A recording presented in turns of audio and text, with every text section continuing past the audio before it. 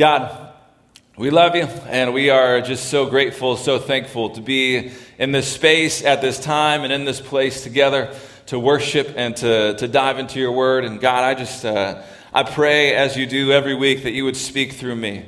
God, that the words that come out of my mouth would be your words for your people on your day, God. We are here in this space to hear from you, God. That's why all of us came. No one came to hear me talk this morning, God. We all come to hear from you. That is what this is all about. And so, God, I just pray that you would just meet with us in this space, continue to meet with us in this space, speak through your word and speak through me, that we might leave knowing that we have met with the one true God this morning. Will we leave challenged and shaped by what we have heard this morning from your word. God, we love you. In Jesus' name, amen. Amen. Well, we are in week 2 of our Summer in the Psalms. I'm just looking forward to kind of spending some time just focusing in on the Psalms during this summer, kind of springboarding off of what we talked about back in January as we talked about our Connect, Grow, Serve. Our Grow initiative for this year was to learn and follow Scripture both personally and in community. And so we have been really just kind of doing that together each and every weekend, going very intentionally into Scripture and talking about just kind of so far, kind of the major broad themes that we've seen there. But as the year progresses, as we keep going during this year, we're going to kind of dive into some specific places in Scripture and just kind of talk about the depth and the meaning that is there. And I'm excited about this summer to just spend some time in Psalms because I think Psalms and depth of meaning aren't always words that we use in the same sentence a lot, right? Sometimes the Psalms are just kind of overlooked, right? You have the little Bibles and it's the New Testament and Psalms is thrown in there, right? We have Psalms as kind of like this, and we think of it as kind of just this cute little book in the middle of Scripture, but we just kind of skim over it because it's just kind of poems and songs, and that's nice, but man, if we do that, we are missing out on so much that the Psalms have to offer us. And as we talked about last week, we looked at Psalm 95 last week, and we really just were able to see what worship is all about, right? That we worship this God. He is the great King above all gods, that in His hands He created everything, that He holds and sustains the world in His hands. And we come and we worship Him, and we talked about how we worship Him last week. Today, I want to kind of go into another psalm. And again, we're just going to, every single week, just kind of pick a psalm and just kind of go deep into it. What does this psalm have to tell us here in the year 2021 in Fresno, California? What does this have to do? Right? What does it have to do with me? What does it have to do with you? The book of Psalms. And so that's what we're going to do. We're going to actually look at Psalm 63 today. I usually have a number for you in the Pew Bibles, and I don't today. But Psalm 63 is where we're going to spend the majority of our time. So we're going to be kind of camping out. But what we're going to see here in this psalm is David just kind of expressing his longing and his adoration for God. All right, we see him just expressing his love for God, but there's a line in here about God's love for us as well. And as we read this psalm, I want you to think about this. Could I say these words? Does my relationship with God reflect what David's relationship with God looks like? Is your heart in love with God? Because sometimes what we think about this, we call what we have with Jesus, we call this a relationship. But oftentimes what we mean when we say relationship is more of a knowledge thing. Right, we know a lot about God, and even just when we talk about faith, it's more about knowledge than it is about anything else. But this word relationship is really more accurate to what this should be. Now, in my relationship with Rachel, I know a lot about Rachel. I know her likes, I know her dislikes, I know what bothers her, and sometimes I want to push those buttons a little bit. Sometimes I don't want to because I know it will happen, right? But she's going to listen on the podcast and she'll like that. But anyways, I know Rachel, I know her, but there's got to be more than just knowing her. Right, there is a love that happens between us. There is a loving relationship there that's more than about just knowing that she says she likes the Packers and I like the Lions, right? It's more than just knowing all of that stuff. There's got to be a love there. And so the same thing is true in our relationship with God. It is great to have knowledge of God. But if there is not a loving relationship that is there, we're missing part of the picture, a big part of the picture. And so we're going to read Psalm 63 this morning. So if you want to go there with me, some of you are probably already there. I heard a lot of pages flipping earlier. We're going to read that together. But even before we read the psalm, you read this. It says, a psalm of David when he was in the desert of Judah. So there's our setting for you, right? It's David. David wrote this psalm. We talked a little bit about David during our past series as we kind of looked at the broad themes of Scripture. David is a king. You can read about David in kind of 1 and 2 Samuel. And we're not exactly really sure. I mean, we've seen him in the desert of Judah. There's actually a story in the book of 2 Samuel 15 and 16 where there's another king, Absalom, who is coming in and trying to overtake David and overtake the throne. And David and all of his leadership, they kind of flee and they go into the mountains, they go to the desert. This very well could be that time, but we're not sure. Right? There are a lot of people who are smarter than me that say this is probably when this is written, but we can't be sure because there's some other reasons there. But this is probably when it was written, as he was fleeing from Absalom. So King David is out in the desert with all of his people, with all of his leadership, and then he writes this in Psalm 63. You, God, are my God. Earnestly I seek you. I thirst for you. My whole being longs for you in a dry and parched land where there is no water. I have seen you in the sanctuary and beheld your power and your glory. Because your love is better than life, my lips will glorify you. I will praise you as long as I live, and in your name I will lift up my hands. I will be fully satisfied as with the richest of food. With singing lips my mouth will praise you. On my bed I remember you. I think of you through the watches of the night. Because you are my help, I sing in the shadow of your wings. I cling to you. Your right hand upholds me. Those who want to kill me will be destroyed. They will go down into the depths of the earth. They will be given over to the sword and become food for jackals. But the king will rejoice in God. All who swear by God will glory in him, while the mouths of liars will be silenced. So here's David, and David is in the desert at this point. David is in the desert. He is fleeing for his life, even in here. Even if this Absalom story isn't the one that we should be looking at, he's fleeing for his life, right? You see in verse 9, those who want to kill me will be destroyed. So David knows that there are people out there who want to kill him, and David is in the desert. And David in the desert just begins to express his love and his adoration for God. And by the way, this is not the only time in the Psalms, or probably the only time in the series that we'll see David kind of out in the wilderness, out in the desert, fearing for his life, but praising God. All right, this is a theme that we see in Psalms. This is a theme that we see with David. But my question for us to think about this morning is this: where does that even come from? Like, how does David, even in this moment where everything seems to be falling down around him, David, even in this moment where just like he's fleeing from his own kingdom because the people in his kingdom, if this whole Absalom story is a thing, his people in the kingdom want Absalom to be the king anyways. They're kind of clinging to him. He's kind of just telling them what they want to hear so they will like him. You know, he's fleeing his own kingdom so people don't kill him, and he's in the desert. And still, he's just expressing love and adoration for God. How does he come to this place over and over again, as we see in many more Psalms other than just this Psalm 63? I think verse 3 here, as we read this, is really the catalyst. It just says this: because your love is better than life.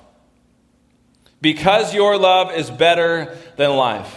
How can David just be in the wilderness, be fearing for his life, and still be able to pray and to say these things? It's because he knew that the love of God is better than life.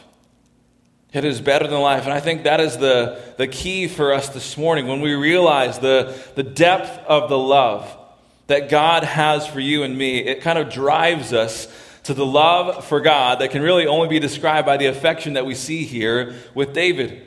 Right? It's more than just knowledge-based. David doesn't just know that God's love is better than life. He He understands because he has felt the love of God, and he loves God. You can see this in what he is saying. He loves God with everything that he is as well, because he knows that the love of God is better than life.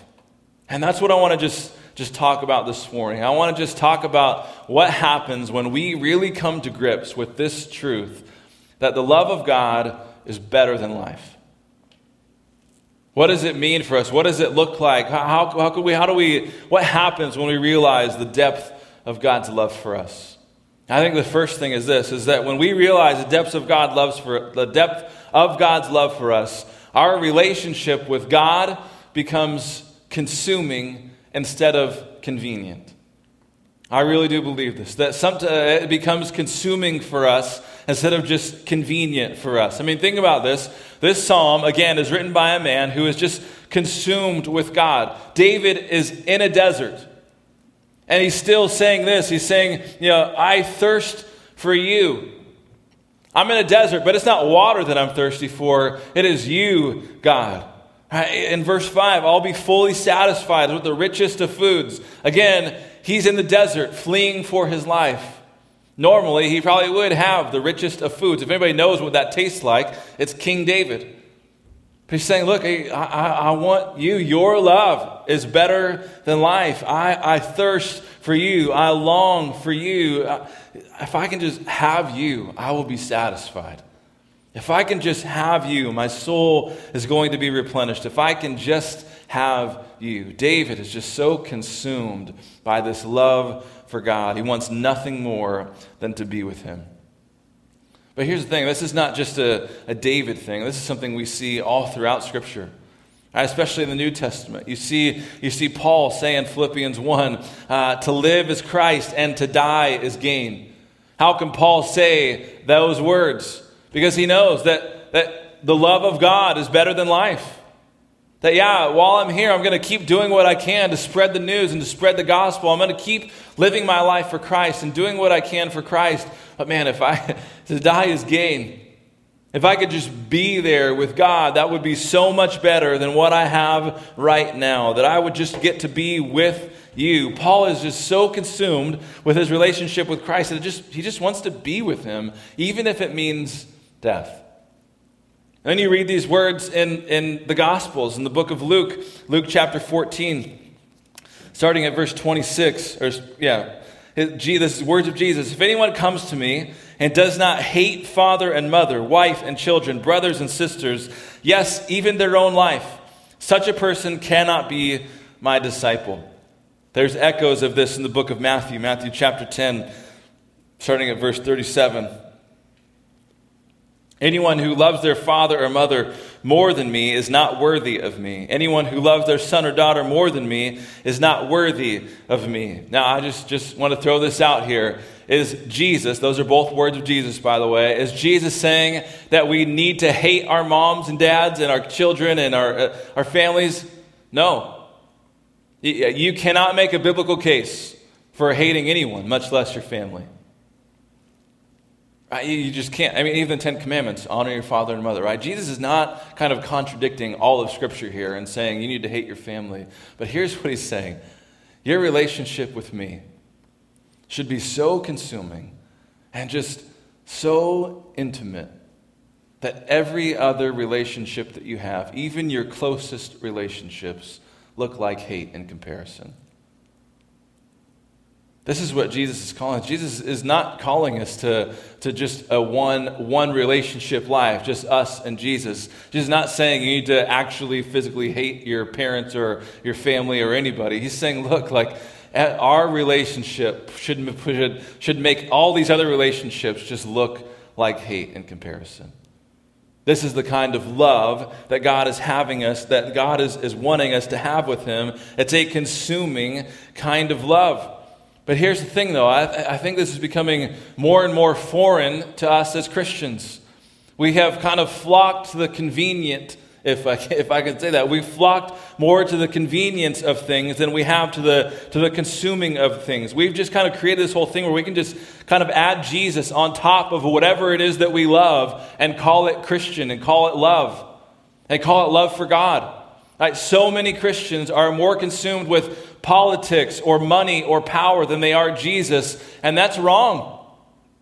It can't be.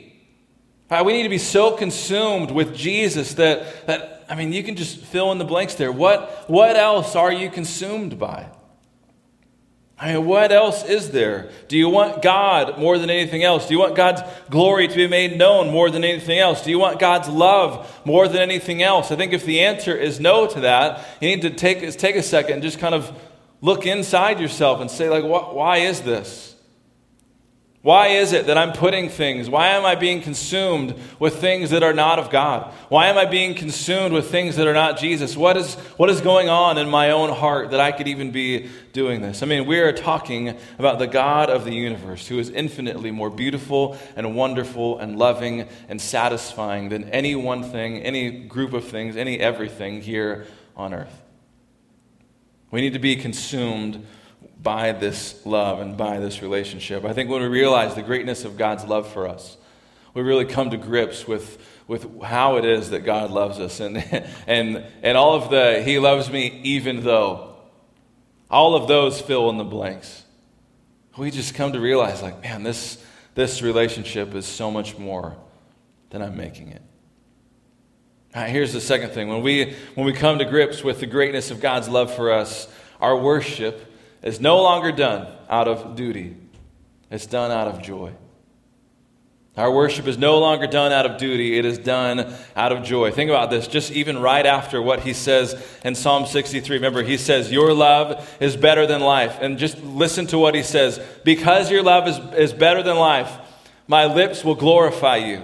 I will praise you as long as I live. In your name I will lift up my hands. I will be fully satisfied with you, as satisfied as the richest of foods. With singing lips my mouth will praise you." What happens as soon as David even just begins to speak of the greatness of the love of God for him, that it is better than life? It's just worship.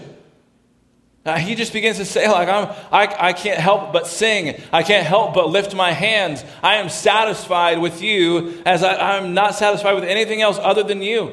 The richest of foods I can't be satisfied with, but I'll be satisfied with you. All right, this worship that we have is not done out of duty. He's not just saying these things because he's supposed to say these things. He's not just coming and saying the words and singing the words and going through the motions. He's doing this out of joy. And again, he's in the desert.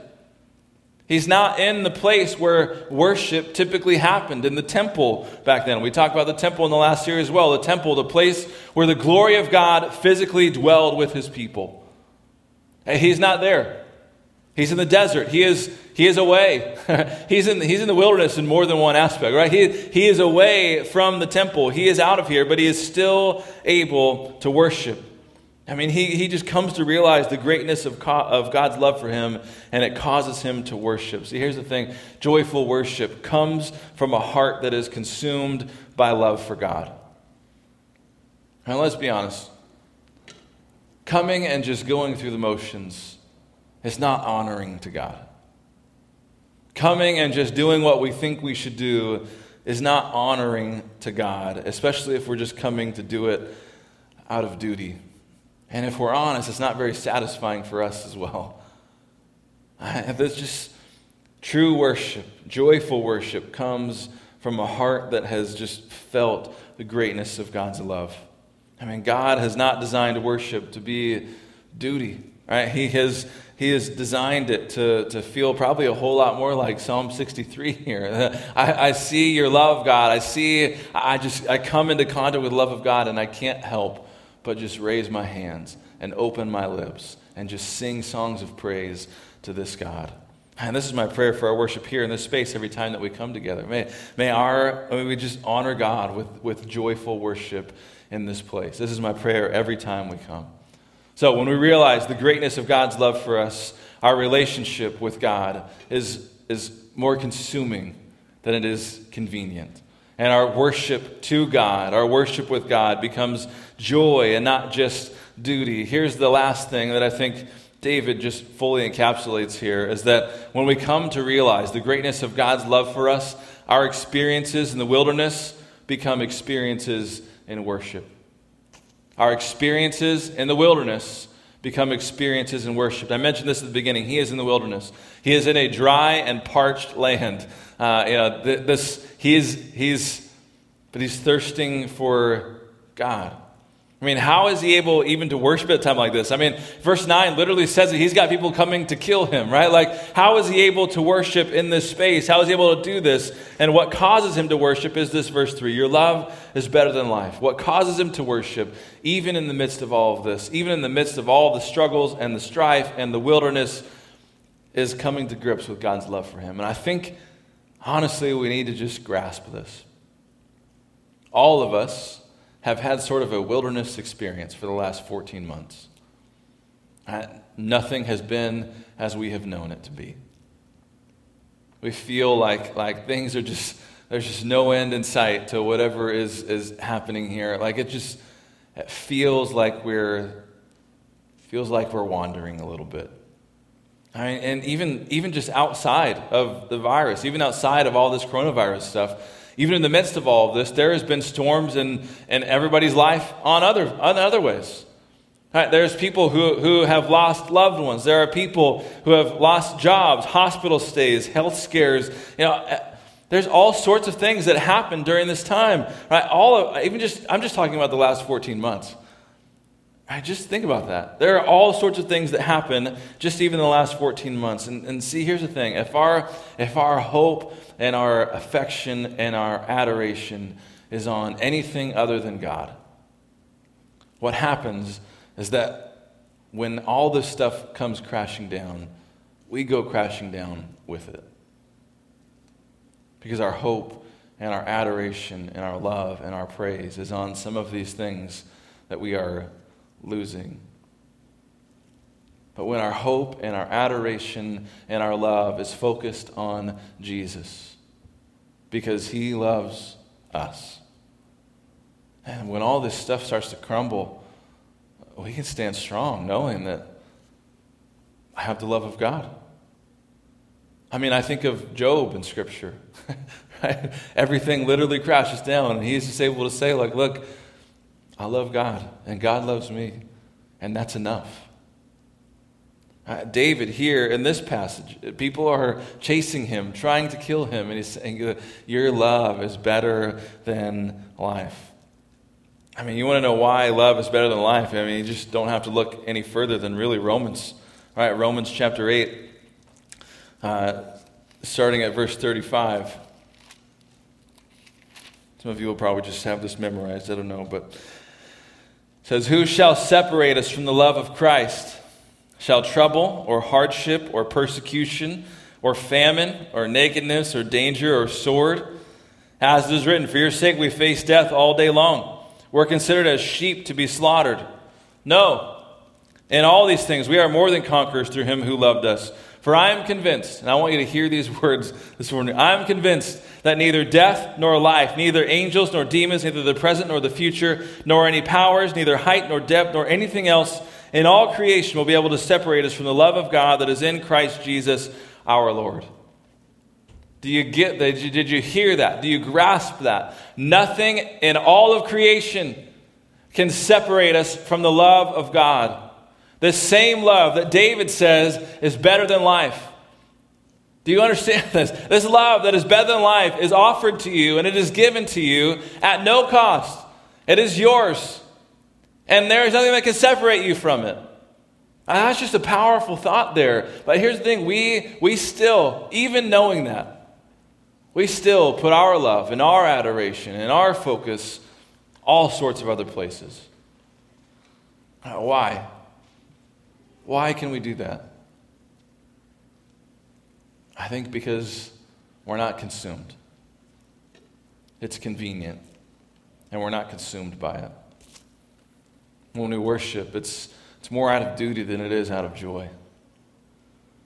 And because of that, our wilderness experiences, our bad times just kind of draw us further and further away from God. But I don't want that to be us. I don't want that to be us. So here's the question.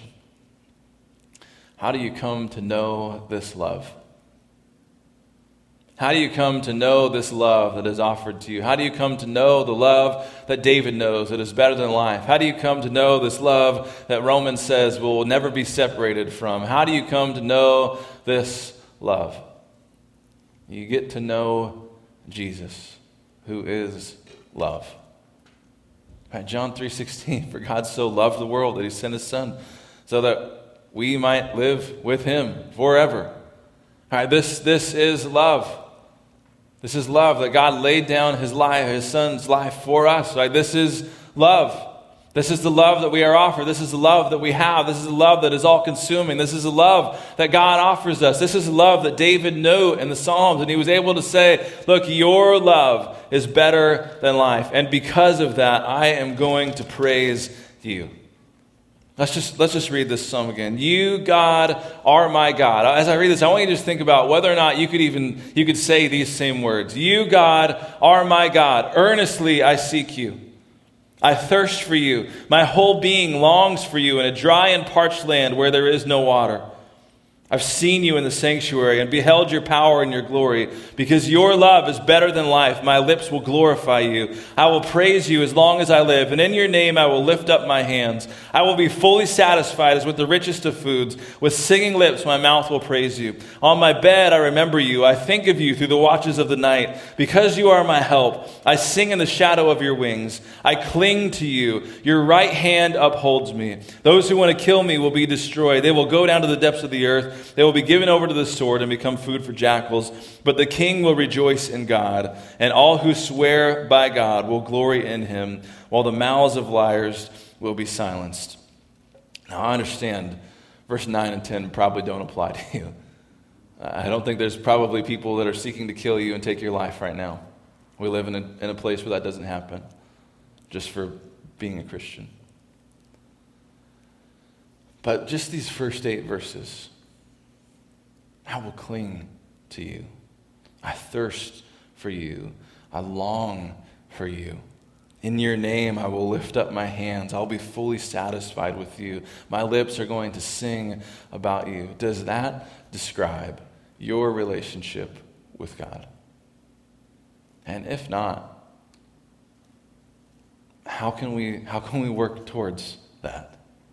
How can we get to this space where we're able to say, like, yes, your love is better than life? Because the truth is this. It's true. God's love is better than life. And when we come to grips with God's love for us, I think it will just open up our relationship with him. We'll become consumed by God and not just call ourselves Christian because it's convenient. When we come and we worship in this space, we will do so out of joy and not just out of a place of duty where we feel like we have to. And even when we're going through the wilderness, going through the rough times in our lives where we're just struggling with things, we can still say, just like David did, my lips are going to sing your praise. I cling to you. I know that you hold me up. I know that you are here because your love is better than life. My prayer is that is true for you. And my prayer is that if that is not true for you, that it will become true for you, that we'll be able to sing along with David here. I will praise you as long as I live. Let's pray. God, thank you so much for your word and for who you are and for all that you do, God.